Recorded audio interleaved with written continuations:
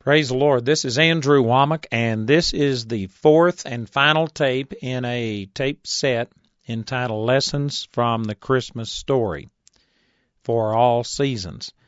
And we've already dealt with a number of things. We've talked about the virgin birth, how we conceive a miracle. We've dealt with some things concerning Mary and Joseph, John the Baptist, just a number of things that I consider to be some of the great lessons that we can learn from what is traditionally called the Christmas story.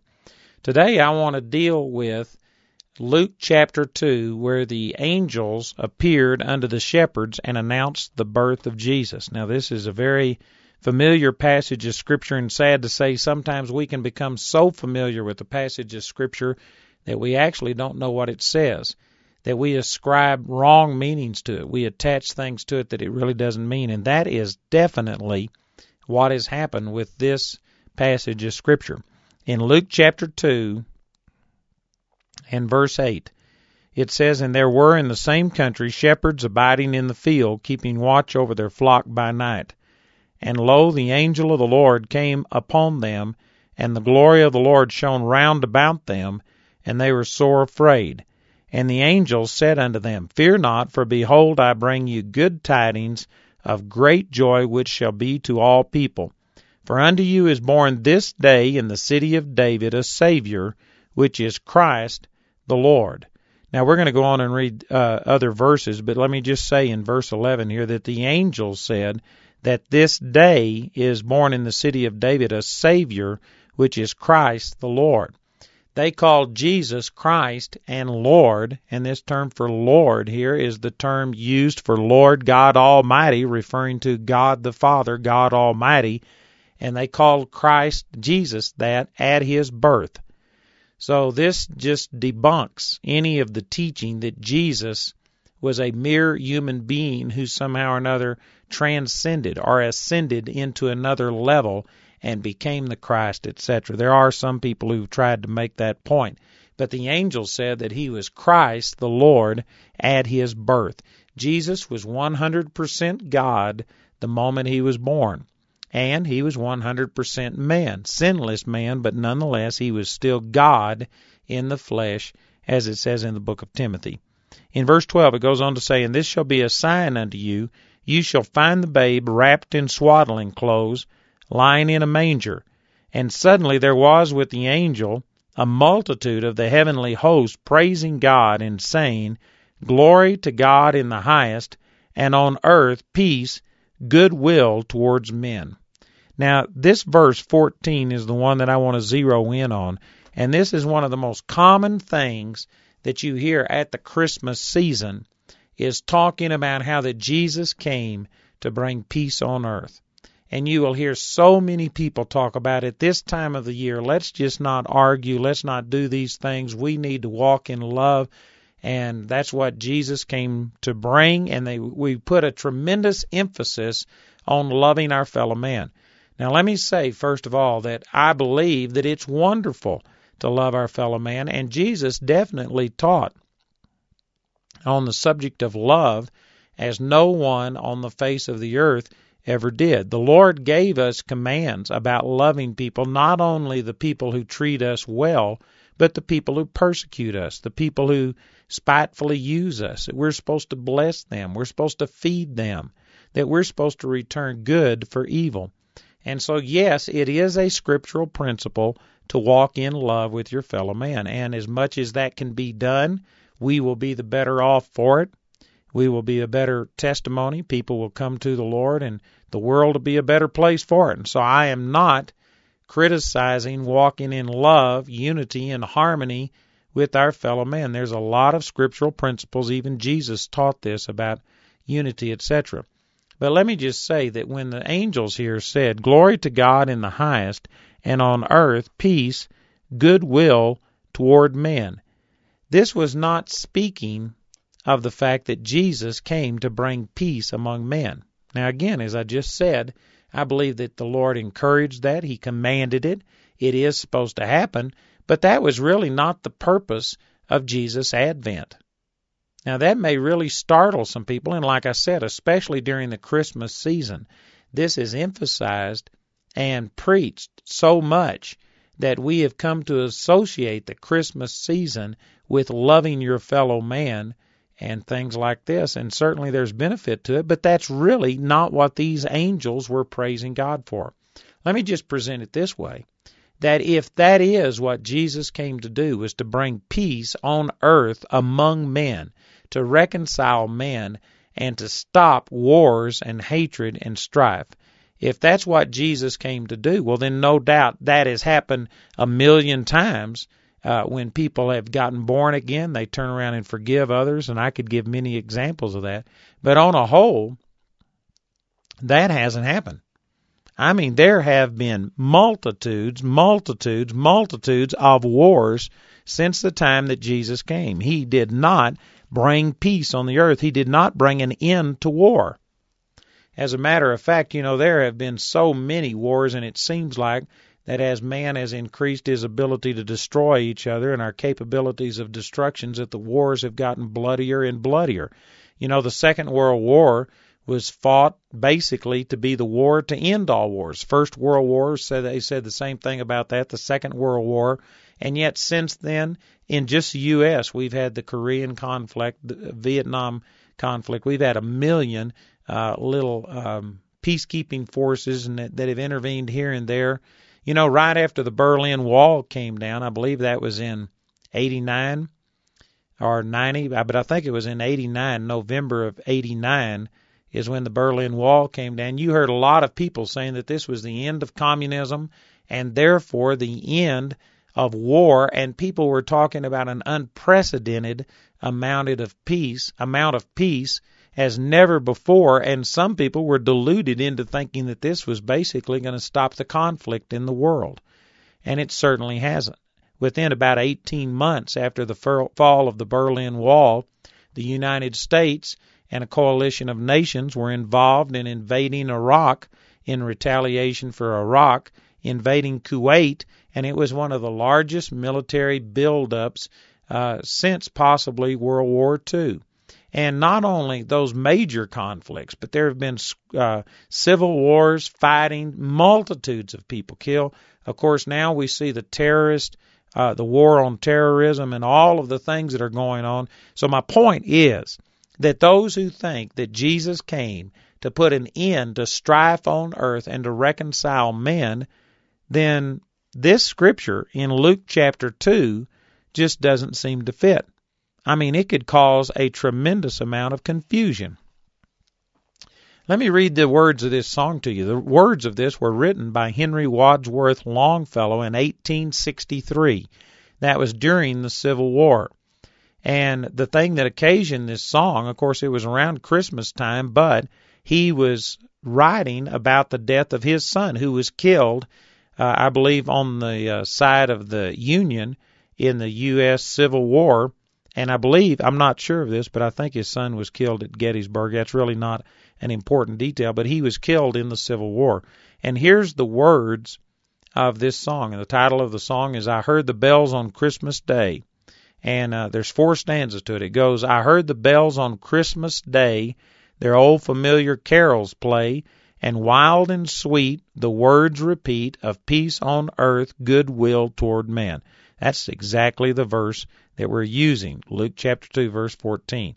Verse 2 says, I thought how as the day had come, the belfries of all Christendom had rolled along the unbroken song of peace on earth, goodwill to man. Verse 3, and in despair I bowed my head. There is no peace on earth, I said, for hate is strong and mocks the song of peace on earth, goodwill to man. Then verse 4 says, then pealed the bells more loud and deep. God is not dead, nor doth he sleep. The wrong shall fail, the right prevail, with peace on earth, goodwill toward man. So this is exactly what I'm trying to say about this passage of Scripture.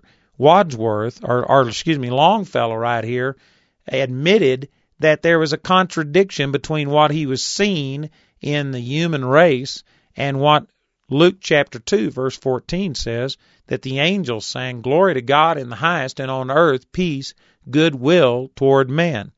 Now, if you interpret this as peace, goodwill among men, to reconcile differences among men, well, then this really does beg for somebody to say it didn't work, that it hasn't been accomplished, as Wadsworth Longfellow referred to in this song. And, of course, we could go on and talk about that.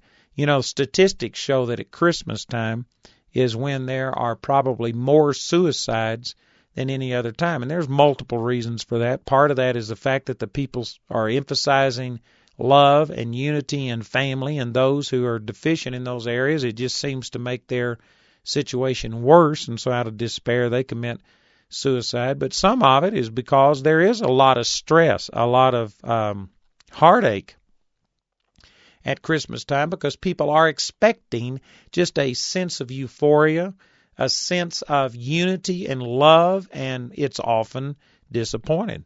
I bet you every person listening to this tape can relate to some time or another that you've had a family gathering, and instead of it being a wonderful, exciting time, somebody just gets in the flesh, has a flesh flash, and tempers flare, and things happen, and it's been a hard time. I've certainly been there myself. And so anyway, this is not what Luke chapter 2, verse 14 is talking about. To further prove this, let me take some of Jesus' own teaching. In Matthew chapter 10, and beginning with verse 34, Jesus said, "Think not that I am come to send peace on earth." Now, how does that fit with Luke 2:14? The angels were proclaiming glory to God in the highest, and on earth peace, goodwill towards men. Jesus said in Matthew chapter 10, verse 34, "Think not that I am come to send peace on earth. I came not to send peace, but a sword. For I am come to set a man at variance against his father, and the daughter against her mother, and the daughter-in-law against her mother-in-law, and a man's foes shall be they of his own house. He that loveth father or mother more than me is not worthy of me, and he that loveth son or daughter more than me is not worthy of me." So right here, this is saying, Jesus said, don't think I came to send peace on the earth. I didn't come to send peace, but a sword. There is going to be division. And certainly that happened. That happened in Jesus' own family. He was persecuted. I believe it was in Luke chapter 7 by his own brothers. They mocked him. "If you're the Christ, go up, because no man seeks to be known and hides himself." In other words, they didn't believe in him, is what the next verse goes on to say, "For neither did his brethren believe in him." They mocked him. He was criticized. Jesus was rejected in the hometown of Nazareth. And in Mark chapter 6, he said this is to be the fulfillment of the prophecy that no prophet is without honor except in his own hometown and among his own kindred. And he had to move to another place. So Jesus talked about rejection and persecution. Jesus was certainly persecuted.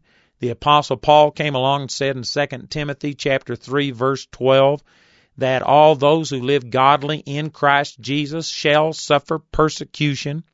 Jesus said in Matthew chapter 5 during the Sermon on the Mount, he said, "Beware when all men speak well of you. For so spake they of the false prophets which were before you." And on and on and on we could go. Aversion, rejection, resistance towards the gospel is talked about so much, and it's also modeled in Scripture that nobody can really believe that the gospel is promising that when you come to the Lord, it will end all strife. That is not so. Now, I will say this, that if you will walk in what Jesus has purchased, you can reach a place that regardless of what people do, you can turn the other cheek. You can walk in love, and you can walk in forgiveness, and you don't have to be eaten up with bitterness and unforgiveness. And I certainly believe that that's true and available. And I can truthfully say that right now I don't have anything against any person.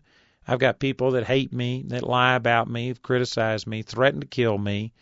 I've been kidnapped, spit on, all kinds of things happen, and I hadn't got a hard feeling against anybody. And so I really do believe that we can appropriate the grace of God to help us walk in love. But that does not mean that I am at peace with every person. I don't have anything against any person. I don't hold anything against them, but there's some people that just hate me.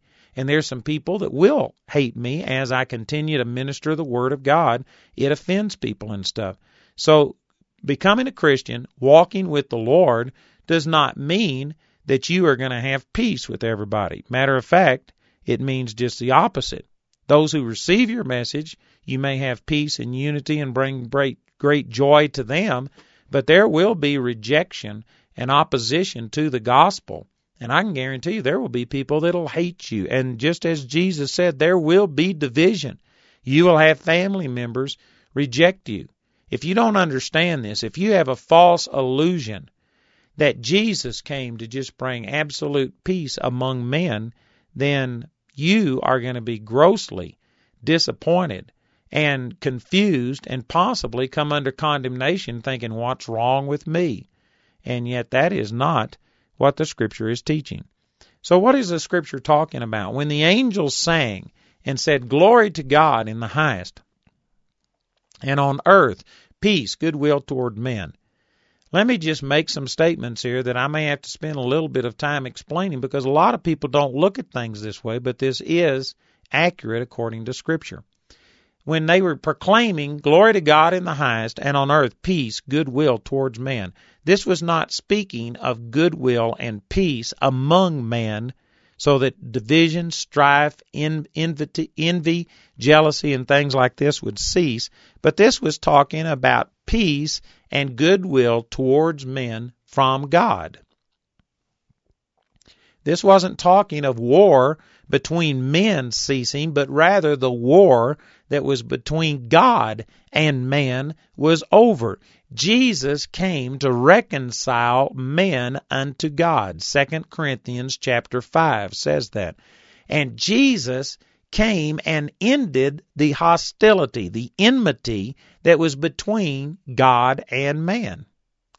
Now, that should be obvious, but it's amazing how many people don't really recognize this. If you become a really good student of the Word, you will find out that there was enmity. There was separation between God and man. When God created Adam and Eve, they were in union and in fellowship with God. But when man sinned against God, he rebelled against God, and he separated himself from God. Now, I've got a much more detailed teaching on this in a tape series entitled The Nature of God, and then I have a book entitled The True Nature of God that deals with all of this in much greater detail than what I'm able to do. And if you haven't heard this, if it's not clear to you, if the things I say cause questions, then you really do need to get that tape set or my book and study that, because this is one of the greatest revelations. It answers many questions. But when Adam and Eve sinned against God, God was still willing to deal with mankind separate from their sin. It's not as some people depict, that God just got ticked off and holy God could have nothing to do with unholy man. And so he drove Adam and Eve out of the garden because he didn't want anything to do and they were out of his presence. That's not so. And again, I go into much greater detail to justify this. But what actually happened was Adam and Eve were driven out of the Garden of Eden to protect the tree of life, not out of punishment, but so that they wouldn't eat of the tree of life and live forever in a fallen, corruptible state. God had something better prepared and planned. And he even prophesied that in Genesis chapter 3, after the fall of Adam and Eve, he prophesied that the seed of the woman, speaking of the virgin birth of Christ, would destroy the head of the serpents, talking about having victory over Satan. And through that implies the resurrection of our bodies, etc. So the Lord had a better plan, and he didn't drive man out of his presence out of hatred and rejection. And you can prove that because in the 4th chapter of Genesis, God was still walking and talking and fellowshipping with man.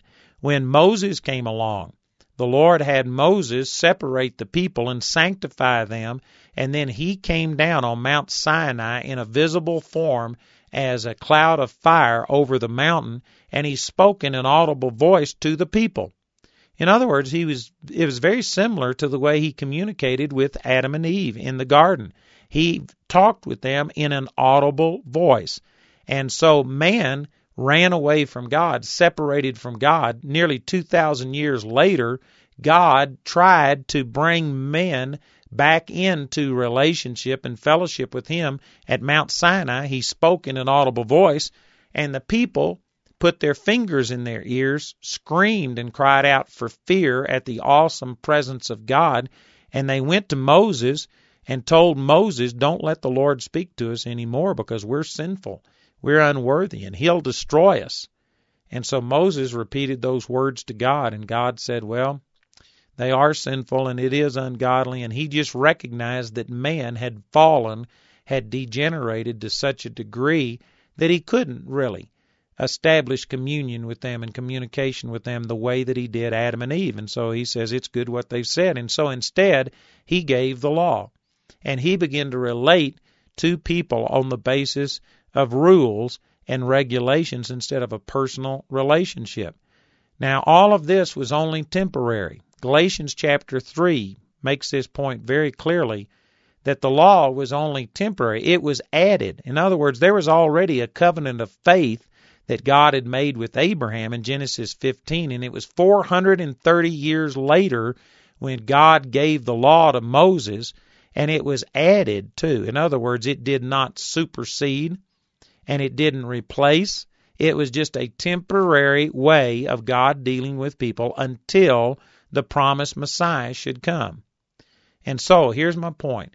For nearly 2,000 years, God basically turned the other cheek. He turned the other direction. He left man to themselves, and sin escalated at such a rapid rate that if God hadn't have done something to restrain the amount of sin, there wouldn't have been a virgin left for the Messiah to be born through.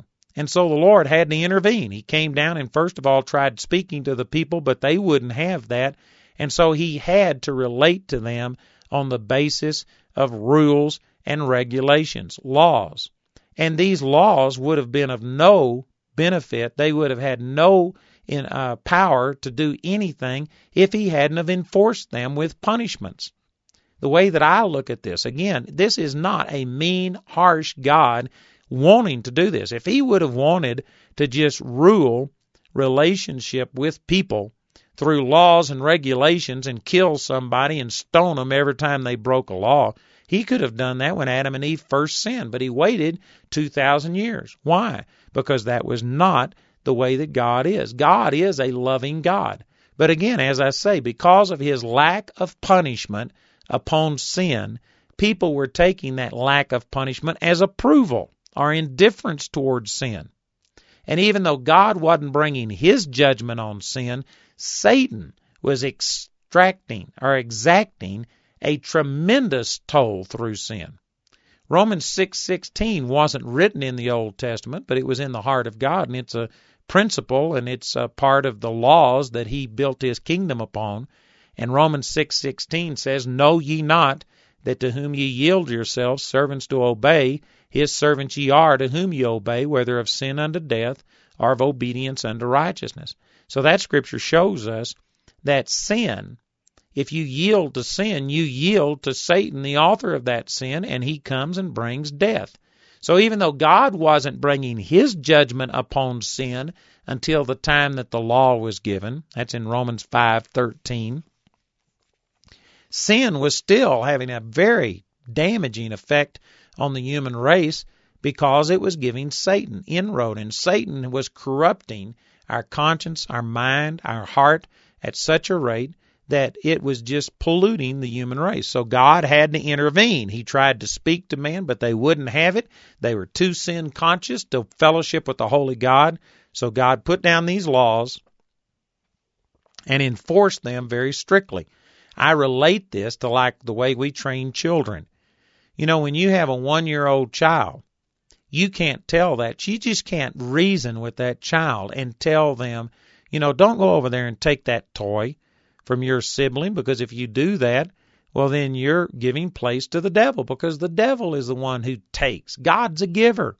The Lord says it's more blessed to give than to receive. And so when you are operating like that, you're being selfish. That's the nature of the devil. And Satan comes to steal, kill, and destroy. If you are giving place to the devil. You're never going to have friends because, to have friends, a man must be friendly. You got to think about other people. If you're just selfish and always wanting to use people for your own advantage, you'll never have friends. A 1-year-old doesn't understand that.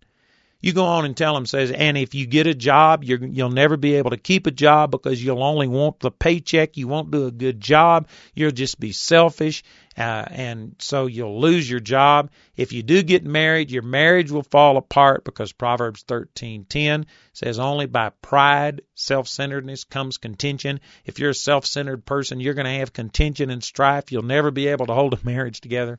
See, if you try and tell those kind of things to a 1-year-old, that's just right over their head. They don't understand that kind of stuff. You can't reason with them that way. But you know what you can do? And you have to do this. If you wait until 2 or 3 or 4 or more before you start reasoning with a child and trying to get them to respond, then that's the reason they call them the terrible twos. But you have to restrain a child from doing evil even before they really understand and reason. How do you do that? It's very simple.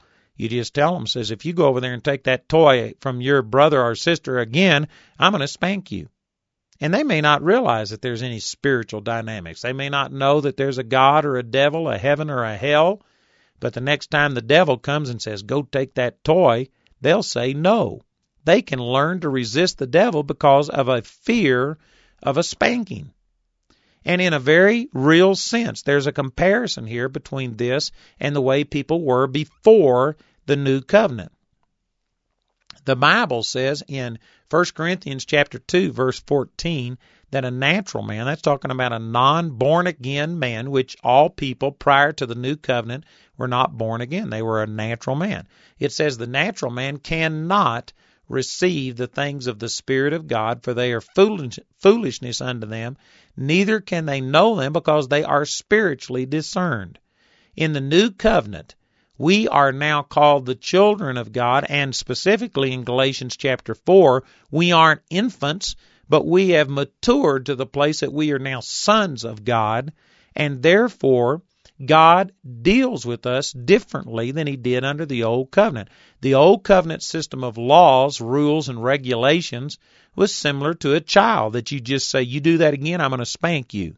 In the old covenant, you violate this law, you get this punishment. God smites you with this. He doesn't answer your prayer. On and on it goes. There's a punishment to go along with every violation. But you know what? As you get older, you don't go by punishments. Now, does that mean that you've changed your standards? No, but now you understand that those laws and regulations were only temporary to get you pointed in the right direction. But the reason to do the right thing isn't because you're going to be punished. Our punishment has now been taken by Jesus, and we have peace between us and God. God's not mad at us anymore. But does that mean that you don't live a holy life? No, you still live holy because it's the right thing to do, but not for the purpose of appeasing an angry God. God has already been appeased through Jesus. The war is over. Glory to God in the highest. There's peace on earth from God to man, and God's not ticked off anymore. Again, I can liken this to the fact that when I was a little kid, we lived on a busy street, and my mother threatened me within an inch of my life if I ever crossed that street without looking both ways. And I guarantee you, I got whooped a lot of times. And you know what? When I was a kid, the reason I would look both ways before I crossed the street was because I was afraid of my mother spanking me. And she used that to get me to do what was right before I really reasoned properly. There wasn't much reasoning to it. I just didn't do it because I didn't want a spanking. But now, at the time I'm making this tape, I'm 53 years old. And my mother is turning 90 in just a couple of weeks. And you know what? If I was to cross a street now, and if I didn't look both ways, and if I made it to the other side, what would you think if I said, oh, man, I forgot to look both ways? Don't tell my mother. She'll beat me within an inch of my life. If I started using that logic and using a fear of punishment as the reason why I'm sorry that I didn't look both ways before I crossed the street, you would look at me and think something's wrong. You know what? Your elevator doesn't go all the way to the top floor. Something's not right, because that's not the right motivation. At one time, that's how I got started in the habit. But now I've grown to a place that I recognize the real purpose of looking both ways before you cross a street isn't so you won't get a spanking, but it's so you won't get run over. And now I've gone beyond that. Well, the Old Testament said that we had to do this and observe all of these laws, and many people thought that that was just because God hated us if we violated those laws.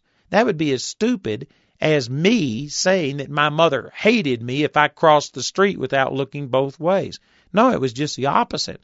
My mother loved me so much that she didn't want me to go across a street without looking both ways, because she knew that there was danger in doing that.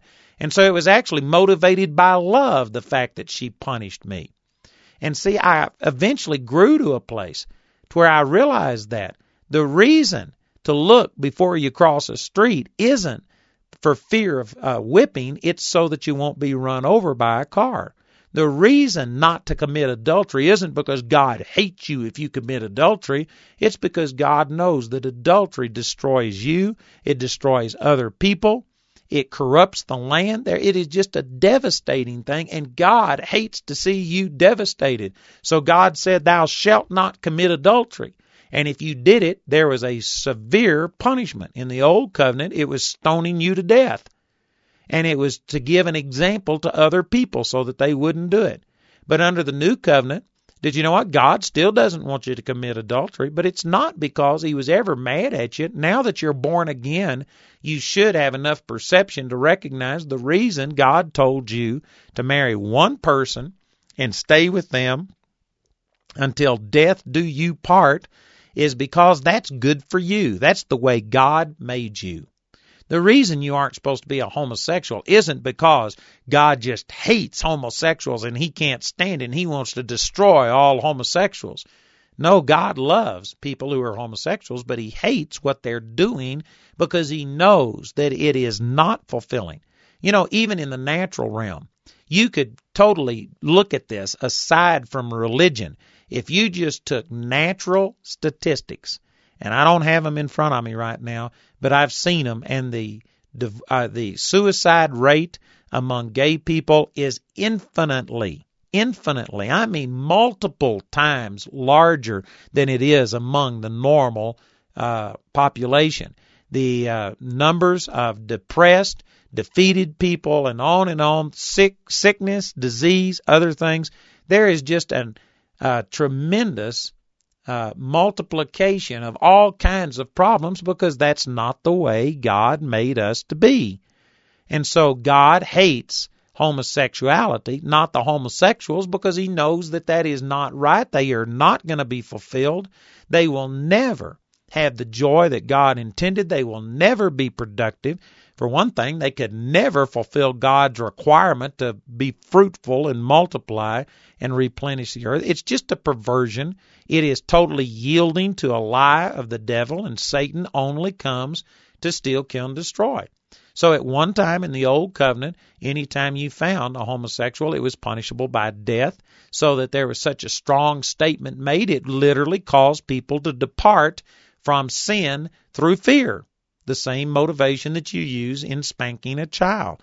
But when you get born again, we no longer are under that old covenant. That doesn't mean that the rules have changed. It means that the punishment, the curse of the law was borne by Jesus, and no longer do we have to fear the punishment and the wrath of God. In a sense, there was a war between God and man because man was not keeping the commands of God. We were constantly violating them, and we were always in need of a whooping. We were always in need of punishment. And because of this, it put a fear between man and God, and there was this enmity, and there was no peace between God and man. I mean, the author of Romans, the Apostle Paul, made this very clear when he was writing in the book of Romans, and he kind of summarized some of the things he said in Romans chapter 5, verse 1. He said, "Therefore, being justified by faith, we have peace with God through our Lord Jesus Christ." The only way you can ever have peace with God is through just accepting a Savior, who receiving right standing or peace with God through faith. You can't ever earn it. If you are under this works mentality that the Old Testament law produced, to where you feel like you've got to do all of these things to be accepted with God, there can be no peace, because you will never obtain. You might do better than I've done. You might do better than somebody else, but who wants to be the best sinner that ever went to hell? Romans 6:23, all have sinned and come short of the glory of God. That's Romans 3:23, All have sinned and come short of the glory of God. And so you might be better than I am, but you still aren't up to God's standard. The only way you're ever going to have this peace is for Jesus to come and take your punishment for your sins and let Him suffer the wrath of God. God put His wrath, His punishment upon Jesus, and then Jesus turns around after He bore your punishment and gives you freedom. He lets you go. You know, it's very similar to if you have a traffic ticket or something like that, and if you appeared before the judge, because the judge is just, he has to pass sentence on you. You broke the law, and he's got to defend the law. And so he passed sentence on you, and say the sentence is 90 days in jail or something like that. Or let's say it's $1,000 fine, something like that. And so the judge passes a sentence on you. Because he's a judge, he's got to uphold the law. So he had to give the punishment that was prescribed. But what if the judge also loved you? And what if the judge was your friend? Well, because he's your friend, he couldn't do away with the law. But you know what he could do? After he pronounced judgment, then he could take off his robes, walk around in front of the bench, and he could pay your fine. Or he could literally do your time. He could pay your punishment. And so that's what God did. God, as a righteous, holy God, had said, if you do these things, the wages of sin is death. Romans 6:23. And so that was a judgment prescribed against you. Well, all of us have sinned, and so we were experiencing death. Not only physical death, but emotional death, financial death, physical death, health death, and anything that was just less than what God intended us to be. Depression, discouragement, sickness, anger, strife, all of those are forms of death. They are a result of sin. The wages of sin, or the payment of sin, is death. Anything that came as a result of sin is a form of death. And so it was a prescription. It was the punishment that if you break the law, you get death. And that's the way that it was up until the time of Jesus. But when Jesus came, this was God taking His robes off and literally becoming flesh, and He took our payment and He suffered our judgment. He didn't do away with the judgment. He didn't say that what we did wasn't wrong. He didn't say that I'm changing the rules and from now on it's not wrong to commit adultery. It's not wrong to be a homosexual. That's not what He did, but He paid for our transgressions. Isaiah chapter 53 makes this very clear, and it says He was wounded for our transgressions. He was bruised for our iniquities.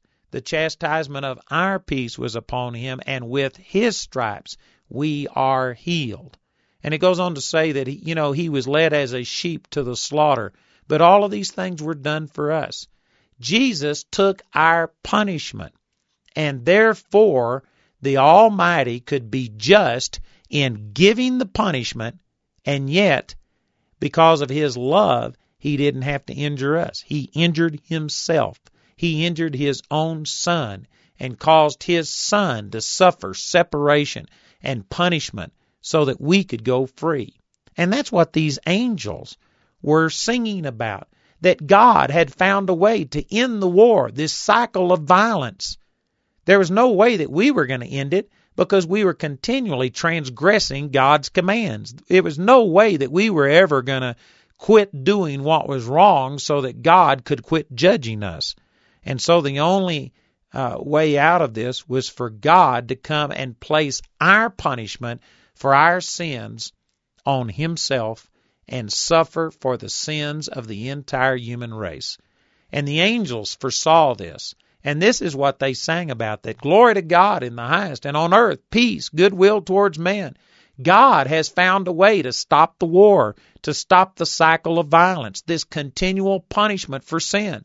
And because He's holy and just, He couldn't just change what was right and holy, because he couldn't make unholy laws just because we were unholy. So what He did, He found a way to punish our sins in the physical body of His own Son, and therefore let us go free. Man, that is awesome. And that's what these angels were singing about. And you know what I'm saying here is really different than what a large part of quote-unquote Christianity is preaching today. Much of Christianity has not seen the fact that Jesus totally reconciled man back unto God. They believe that He did an initial step, that you can be born again through what Jesus did, but then as a whole, Christendom today is still preaching that God answers our prayers, loves us, and deals with us proportional to our performance. And that is not right. You not only got saved by putting faith in a Savior, but you are maintained in your relationship with God because of a faith in a Savior. All of us still come short. You know, I've lived a very holy life by most people's standards. I've never said a word of profanity in all of my life. I've never taken a drink of liquor. I've never smoked a cigarette. I mean, I have been Mr. Righteous, Mr. Holy. And yet, did you know I still needed a Savior because I've sinned, come short of God's standard. I still lied. I was selfish. I was angry. I was bitter. And on you could go. Not only the things I did wrong, but the things I failed to do. I didn't love people the way I should. I wasn't the way that God created man to be, and so I needed a Savior. But you know what? Even after I've been born again, I'm still not everything I need to be. There are times that I'm just selfish and think about myself. I don't think about other people. There are times that I get in the flesh, that I do things wrong, and there's certainly many times that I could do much, much more, and I don't. You know, there's failures in my life, and because of that, I'm not ministering to people as effectively as I should. I'm still not perfect. I'm still making mistakes. And so the point that I'm making is I not only got saved by putting faith in a Savior, but I still am loved by God today, not because I deserve it, but because all of my punishment was placed on Jesus, and Jesus gave me all of His righteousness. I gave Jesus all of my sin. In return, He made me His righteousness. 2 Corinthians chapter 5, verse 21 says that God the Father made Jesus, who knew no sin, to be made sin for us, that we might be made the righteousness of God in Him. Jesus became what I was, which was unholy and sinful, so that I might be made what He was, which was righteous and holy. Jesus bore my sins so that I could bear His righteousness. And that's not only talking about the moment you get saved, but even after I'm saved and I sin, I'm still in right standing with God through what God has done for me. And that's what the angels were proclaiming. They were rejoicing over something that most Christians still don't realize. And that is that our relationship with God not only begins, but continues and concludes because of what Jesus has done, but not because of any righteousness, not because of any worthiness on our own. God is not angry at me. Again, the traditional church believes that you get born again by grace, but then they would tell a person that if you go out and sin, God will be angry with you. God won't answer your prayer. God won't fellowship with you. He will break fellowship with you if you sin. That is not what the Word of God teaches. Let me turn back to these passages of Scripture in Isaiah chapter 53. I quoted from that just a moment ago, and Isaiah 53 is the passage that is all prophesying about the coming Messiah, how that He would bear our infirmities, carry our diseases. By His stripes we are healed. Then in chapter 54, it starts giving us some of the benefits of this new covenant which was being prophesied that it would come to pass after the Messiah had made the atonement for us. And in Isaiah chapter 54, it starts off by saying, "Sing, O barren, thou that didst not bear. Break forth into singing, and cry aloud, thou that didst not travail with child. For more are the children of the desolate than the children of the married wife, saith the Lord. Now what does that mean?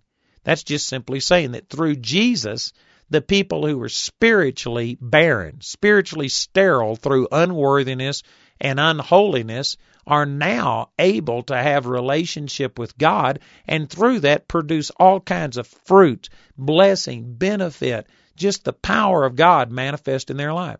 In other words, the people who were hopeless because they were so sinful now can rejoice because they are going to be more productive than the people who were maintaining all of this holiness. And we saw that come to pass during the life of Jesus. The scribes and the Pharisees, the quote-unquote holy people, didn't receive the benefits of the kingdom of God because they just refused to humble themselves and receive it as a gift. But the publicans, the harlots, the tax collectors, all of these people, they were the ones that the Lord ministered to, that they received his ministry and they received the benefit because they accepted it by grace.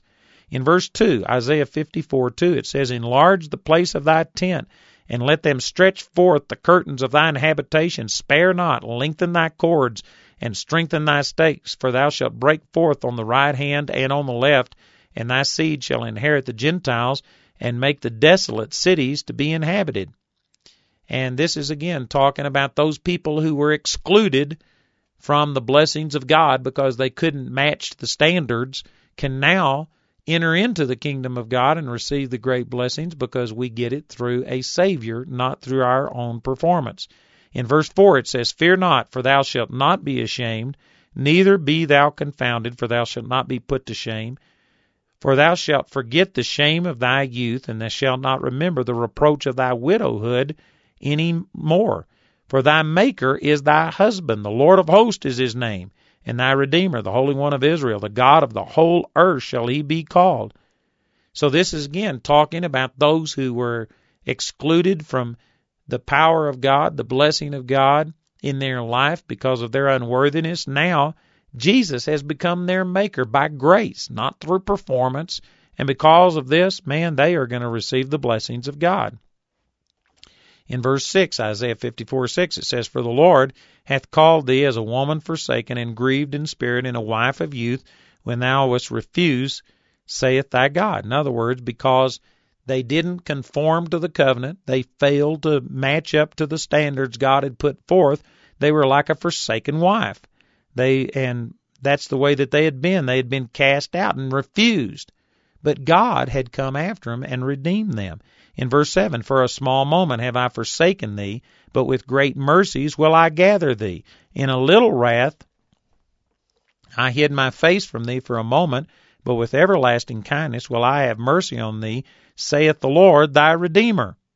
So all of this is leading up to the verses I'm headed towards, and he's basically just talking about how that you were forsaken because you didn't measure up to the covenant, but through the benefit of the Christ, which was prophesied in Isaiah 52 and 53, here's the benefits that now, even though you still don't measure up, you are not going to be barren anymore. You're going to break forth on the right and on the left. You are blessed. God is your Maker. He's your husband, and all of these blessings. And then he says this in verse 9, Isaiah 54:9, for this is as the waters of Noah unto me. For as I have sworn that the waters of Noah should no more go over the earth, so have I sworn that I would not be wroth with thee, nor rebuke thee. Man, this is an awesome passage of Scripture. The waters of Noah is talking about the flood that he sent in the days of Noah. And after the flood, he made a covenant with Noah, I believe Genesis chapter 9, and he said, I'll never destroy the earth with a flood again. And as a proof of it, he said his bow, or the rainbow, in the sky every time that it rains, and that was a sign of the covenant. And this covenant was not based on compliance. In other words, it was an unequal covenant. It didn't have any conditions. If it had conditions on it, well, then God would have destroyed the earth again, because mankind have corrupted their way again, I believe just about as bad as it was in the days of Noah. But the reason that the earth has never been destroyed by a flood, the entire earth, is because God made a covenant that regardless of what you do, I will never do this. I will never destroy the earth again with the flood. And he says that that same type of covenant, an unconditional covenant, is the kind of covenant that I am making with you through Jesus, through the Messiah, that I will never be angry with you nor rebuke you. Now, how does that fit with most people's theology? Man, you hear lots of Christians talking about how God was angry with them. You hear lots of preachers saying, if you do this, God's angry. I was in a church one time where a man stood up and in a prophecy said, quote unquote, thus saith the Lord, God is angry with you. God is mad at you.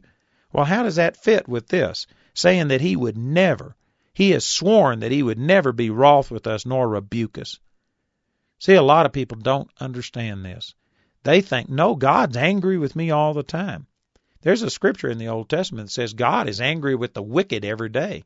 But notice that that's talking about people outside the covenant. In the new covenant, those who accept Jesus and his salvation as payment for their sins, they enter into a new covenant, which is being expounded upon here in Isaiah 54. And part of that covenant is that God will never be angry with you nor rebuke you again. Now, God will correct you, but it's never in anger. It's not punishment. It's correction. And he doesn't do it with sickness and disease. He doesn't do it with poverty and death and destruction. The way he corrects is expounded in, I believe it's 1 Peter chapter 3, verse 16. It could be 2 Peter 3:16, where it says that all Scripture is profitable for doctrine, for reproof, for correction. The way God corrects is through Scripture. In the next verse, verse 17, it says that the man of God might be perfect, thoroughly furnished unto good work, all good works. There doesn't have to be a step 2 or a step 3.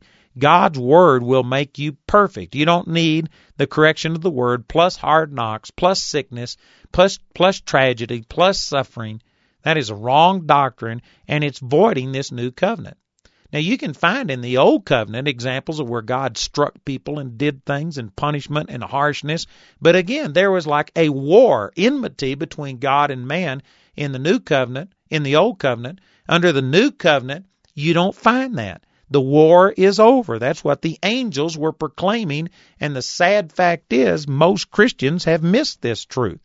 It goes on to say in Isaiah 54:10, it says, for the mountains shall depart, and the hills be removed, but my kindness shall not depart from thee, neither shall the covenant of my peace be removed, saith the Lord that hath mercy on thee. This is talking about a covenant of peace. This is what the angels sang about in Luke 2:14. Glory to God in the highest, and on earth peace, goodwill towards men. There was a new ushering in of peace, a new relationship between God and man that did not exist under the Old Testament. The Old Testament by no means could be called a covenant of peace. It was a covenant of performance with harsh punishments, and as a result, it resulted in enmity and separation between God and man. Under the new covenant, though, we are now ushered into relationship with God because our sins were placed on a Savior, on Jesus, and God sees us righteous and holy and pure, not because of what we did, but because of what a substitute did for us. That's the Lord Jesus. And we now have peace with God. And it says here in Isaiah 54:10 that the mountains will depart and the hills be removed, but his kindness shall not depart from us, neither shall the covenant of his peace be removed. That means as long as you can see mountains and hills, then God hasn't taken his kindness or his covenant of peace away. You may live in flat land where you are, but I can see mountains out my window right here from my house. And you know what? I can tell you, whether you can see them or not, they have not departed. There is coming a time when God's going to make a new heaven and a new earth, but until that time, this covenant of peace is secure. God is not angry with you. God is not rebuking you. The war is over.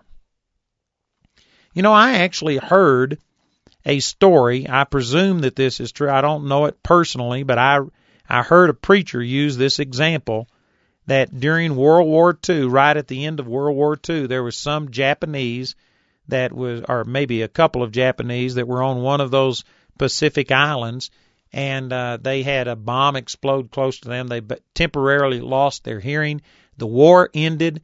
They flew over in planes and said in in English and Japanese that the war was over, but this temporary hearing loss caused these guys not to hear it, and they had survived for, I'm not sure the amount of time, but I think it was over 10 years after the end of World War II on one of these remote islands. They were still eating berries and killing their own food and thought they were still fighting the war and being faithful to the emperor. And finally they were rescued, and they had fought a war that had ended at least 10 years before.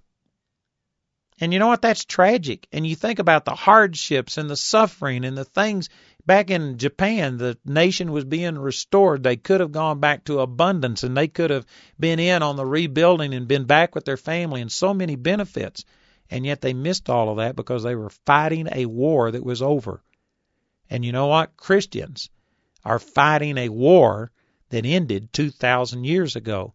God's wrath was satisfied through Jesus. And some people think, oh, you're making light of sin. Well, no, if you're thinking that you still have to atone for your sins and suffer and bear the punishment of the Lord, then you are making light of Jesus. I'm not making light of sin. Sin was terrible, but Jesus was infinitely greater than sin.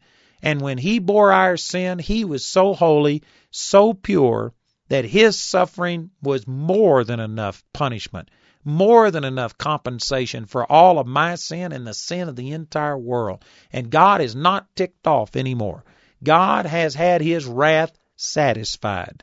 Now there is coming a future wrath that is spoken about in the book of Revelation, but really, I'm not sure that this is technically correct, but in a real sense, it's not going to be the wrath of God on us for our individual sins. Those were all placed on Jesus. It'll be God's wrath coming upon the people who rejected Jesus and rejected his salvation. So it won't be the issue of God judging them because of their individual sins, but it'll be because they rejected Jesus. And so, anyway, the future wrath is still off in the future. At this time, under this covenant, God is not angry with us. He is not bringing his wrath and punishment. We have a covenant of peace. Look at this passage of Scripture out of Ephesians chapter 6 when it's talking about the armor of God. And it said in verse 13, "Wherefore take unto you the whole armor of God, that you may be able to withstand in the evil day, and having done all to stand. Stand therefore, having your loins girt about with truth, and having on the breastplate of righteousness, and your feet shod with the preparation of the gospel of peace." Notice again, it's saying that it's the gospel of peace. This is the gospel. This is the good news. The good news is all about telling people the war is over. God is not dealing with you based on your performance. God is not angry at you anymore.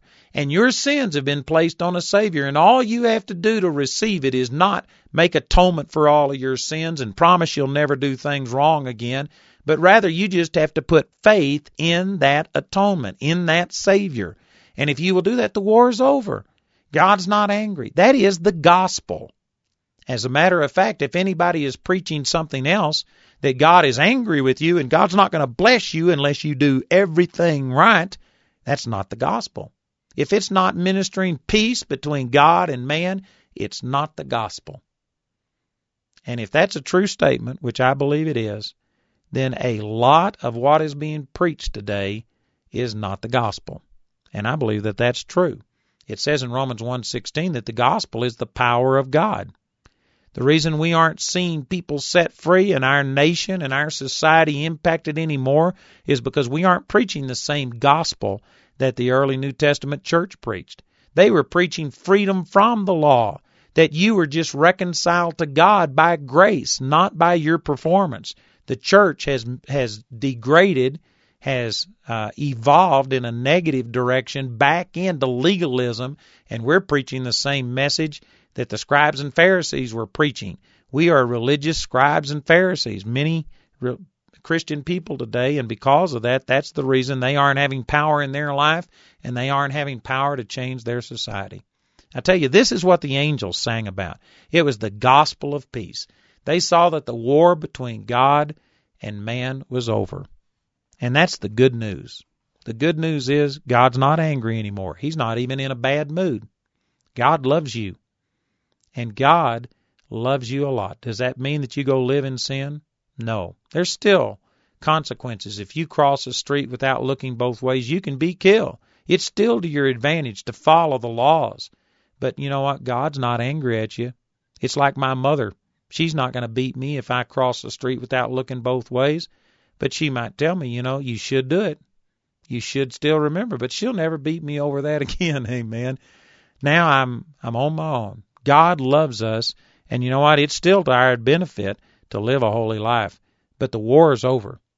I pray that you'll receive this and that you will be able to sing with those angels, glory to God in the highest, and on earth, peace, goodwill towards men.